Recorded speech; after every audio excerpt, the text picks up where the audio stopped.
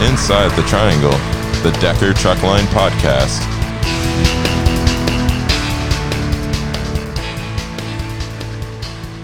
Hello, everyone, and welcome to Inside the Triangle. I am your host, Darren Ladley, and today we are going to do part 2 of Geotab Talk. We are going to talk today about the manual that we have put out, where you can find it, how to use it, and what is in it. And I have Jason Sorleen from Missoula. He's out there in that great, wonderful state. How much snow did you get the other day? I have a total of 17 inches of snow in my yard. We went from green grass to 17 inches in 48 hours. Nothing like living in the valley, right? Yeah, but just north of Missoula got 39 inches in 24 hours. Oh, crap. No, thanks. I mean, I guess when I woke up this morning, it was minus 18 here. So I don't know which is worse. But let's start off. So we wanted to talk about Jason, who worked with you on creating this manual? Dave Chapman and Tanner and Elaine, a few of the people, Perry Nelson in the training department. They went through and they got a lot of the photos of the screenshots of the tablet, the screens, various screens through, whether it's the dispatch process or messaging or whatever, logging hours service. They already did some of the legwork for me for those images. I just grabbed those images and then just ran with it, with building the booklet and the web presence, the document. So, I mean, basically you're covering everything from A to Z on step 1 to this process all the way to the end, correct? Yeah, there's a couple addendums that are going to come out, or appendix that'll come out with in regards to driver scorecard through the tablet or smart drive through the tablet. He's got to work on those still. So where can they find this manual at? So if you have the red Decker branded Transflow app, in the top right-hand corner, there looks like 9 little boxes, like you're looking at a window pane. Okay, well, here, those 9 boxes. As you're talking, I'm going to open it up. So go ahead. So you click those little boxes. Okay. And about halfway down on the right, there's a big red square. It says Decker Geotab Transflow Help. Yep. Okay. You click that, and it opens up the manual I built in a PDF format. You just scroll down through. There's a table of contents. Tells you which page to go to. Like if you want to add an asset or change your asset, so changing a trailer number, it tells you to go to, it refers to that in page 10 and 31. If you need to go into hours of service for the logins, page 5. Edited duty status is page 23, and it takes you through step by step when you go to each page. Yeah, I'm looking here, and I mean, you're dead on. I mean, yeah, I'm following. I'm scrolling along down it. It's point 1, point 2, step 2, all the way through. No, this is very well laid out. You guys did an awesome job. So the thing is, if you look at the top left corner as you're scrolling, and say 1 of 64, 2 of 64. Yep. That's just the pages of the PDF document. That doesn't correspond with the page number of the booklet. You'll see the page number in the booklet either on the bottom right or the bottom left. If they alternate back and forth, because if you have a printed copy, it actually looks like a book. Okay. That way you can bounce between everything. Going down through, it takes you step by step on how to go through the whole process. Like, for example, if you're doing hours of service, and you're in the set, you want to know about the status tabs on page 17, for example. It has little arrows pointing to your status tab, your logs tab, the time you have left remaining in the day, the circles with little arrows down for notes, where to find your 81114 and your 70, how to change your duty status, where to find your exemptions for personal conveyance or yard move, or this time of year adverse driving conditions. But it goes through this all step by step and helps you through the entire process. So what are some of the biggest issues you've been seeing with drivers are having? With technical issues with the tablet, drivers saying that it'll like kick them out or it'll have like a hiccup. The one thing I tell them is like, okay, or ask them, when was the last time you did a reset on it? They should be doing a reset on that tablet at least once a week. Anytime I train a driver, I tell them Sunday night, just do the reset on it. You push and hold the power button, which you can see on page 1, because it tells you where to locate that. And by pushing and holding the power button, it brings up a red icon and a green icon. Red's for power off and green's for restart. Just hit that restart twice. and it'll just do a reset on your tablet. Just like your cell phone. You should be doing that on your cell phone at least once a week. That way it'll trigger for updates and start running a little bit more smooth. And I know we talked earlier today, and I know Ashley, I talked when she was on here too, was do not log into your hours of service on your phone. Use the tablet. Please do not use your phone, correct? Correct. Yeah. Some phone manufacturers, and they're all Android, but there's some of them out there that have issues, whether it's an LG or the Google Pixel Plus or whatever it's called. If you're actually in that hours of service portion on the phone, it makes the app think that your phone is the ELD device. And a couple drivers that actually disabled their ability to make phone calls, receive phone calls, or text messages. So their phone was dead in the water unless they actually did a reset, powered it back up, uninstalled the app, reinstalled it, logged in properly, and did not log in hours of service. Okay, wow. Yeah, that would that would create a little bit of turmoil, a little bit of upset drivers. I guess that happened a lot. So yeah, guys, remember, do not do that. Okay. Or upset spouses when they can't get hold of their spouse because they logged into hours of service on their phone. I know some drivers that'd be happy that they couldn't get a hold of their spouse. So what other features do you have going on with Geotab? Like I said, we built this book, and some drivers have been trained using the book. I give them the book to reference while they're in training. If it's remote training in Missoula or Bessemer, they can look through it. There are some drivers that still have flip phones, and I respect that. It's just some people don't want a smartphone. So those drivers, because they won't be able to access the app, we have printed some copies and we'll give them to the drivers that have flip phones, because it's a 64-page booklet and it is expensive to print it over and over and over again. If we printed 700 copies, it'd be pretty spendy. Yes, it would. So I know out in Missoula, you're doing the Geotab training out there, correct? If the scheduled time isn't available with Perry to do it through a Teams meeting, because I have the old orientation room set up as a classroom for Geotab, where there's a camera in there. We log in through Teams so they can see Perry can see them. He can share what's on the screen, and they can walk each other through what they're experiencing. If those times aren't available, then I will do a one-on-one, or if it's a last-minute emergency type situation, I will do a one-on-one. And we also have Matt McConaughey available as a last-ditch effort. Now, do you know, and you may not know this, but Bessemer, is that how they're doing their training down there too? Are they doing it through Teams with Perry? They are. I think Gerard and Jeremy are kind of the backups.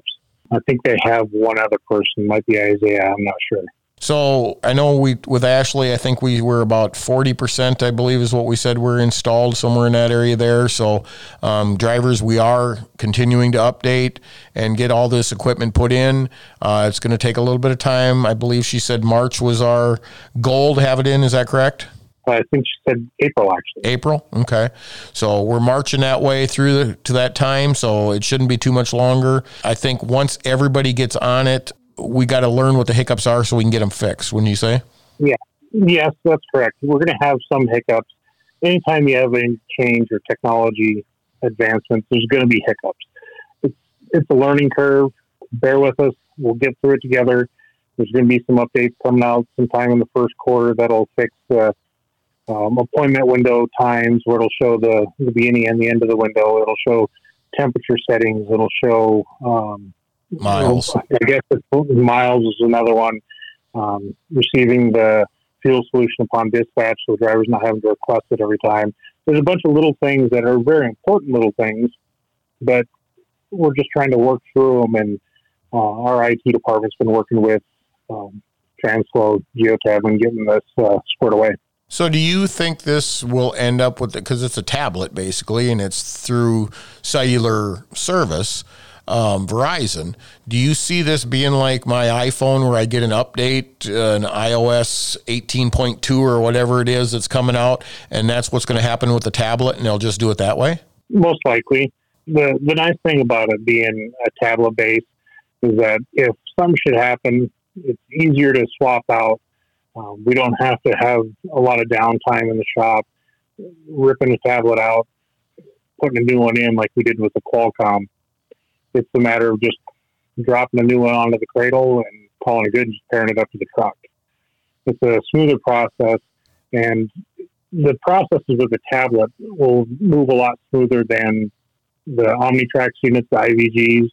There may be a truck out there with a CP200 as well, but these don't freeze up like the OmniTrax units did. They're a lot easier to walk through the processes with. I know I've had numerous phone calls after hours on the weekends, even when I was on time off and traveling for just a little mini vacation, talking drivers through how to get their loaded calls on their arrivals and their empty calls. The one thing I do want to mention about those arrival and departure calls, one thing to keep in mind, because on the podcast with Ashley, you guys were talking about you swipe to send it to start that process. Keep in mind that when you're arriving, it's going to be a blue arrow, you swipe to the right. Mm-hmm. When it's a departure, it's going to be a red arrow, you swipe to the left. Yep. The red arrow always means that you're going to have to put additional fields and get those filled in, whether it's case counts or weights or temperatures or whatever it may be. You're going to have to keep that in mind. A lot of drivers, they forget that little aspect of it, and like, they won't let me send this departure call through, and just walking through it real quick, and then boom, they're on the road. Well, that's really no different than the OmniTrax, because, I mean, if you didn't put in your fuel level, or you didn't put in your driver unload, did driver unload, did require, I mean, it wouldn't let you move on to the next thing. So that's not too much of a change. They should be, pretty familiar with that. Yeah, it is. And there have been a couple hiccups that we've seen in the loads app, or as Ashley referred to them as tiles, on the main dashboard, where it tells you load available, accepted, in progress. One thing that we found is that process doesn't update as frequently as it should. Just depends on coverage area where you're at. I had a driver come in here where it said that they were still in progress on a load, and that was 4 loads ago. If your tablet does give that little hiccup, just keep in mind, going through that tile is just the extra step way of just going down to your alerts button down at the bottom of the dashboard. It looks like a bell. You go right to that bell, you're just skipping a step, and it takes you right in there faster. That's the same location you find your scan confirmations as well. Okay. So now they can so it's simple to find their scan confirmation numbers then, correct? Correct.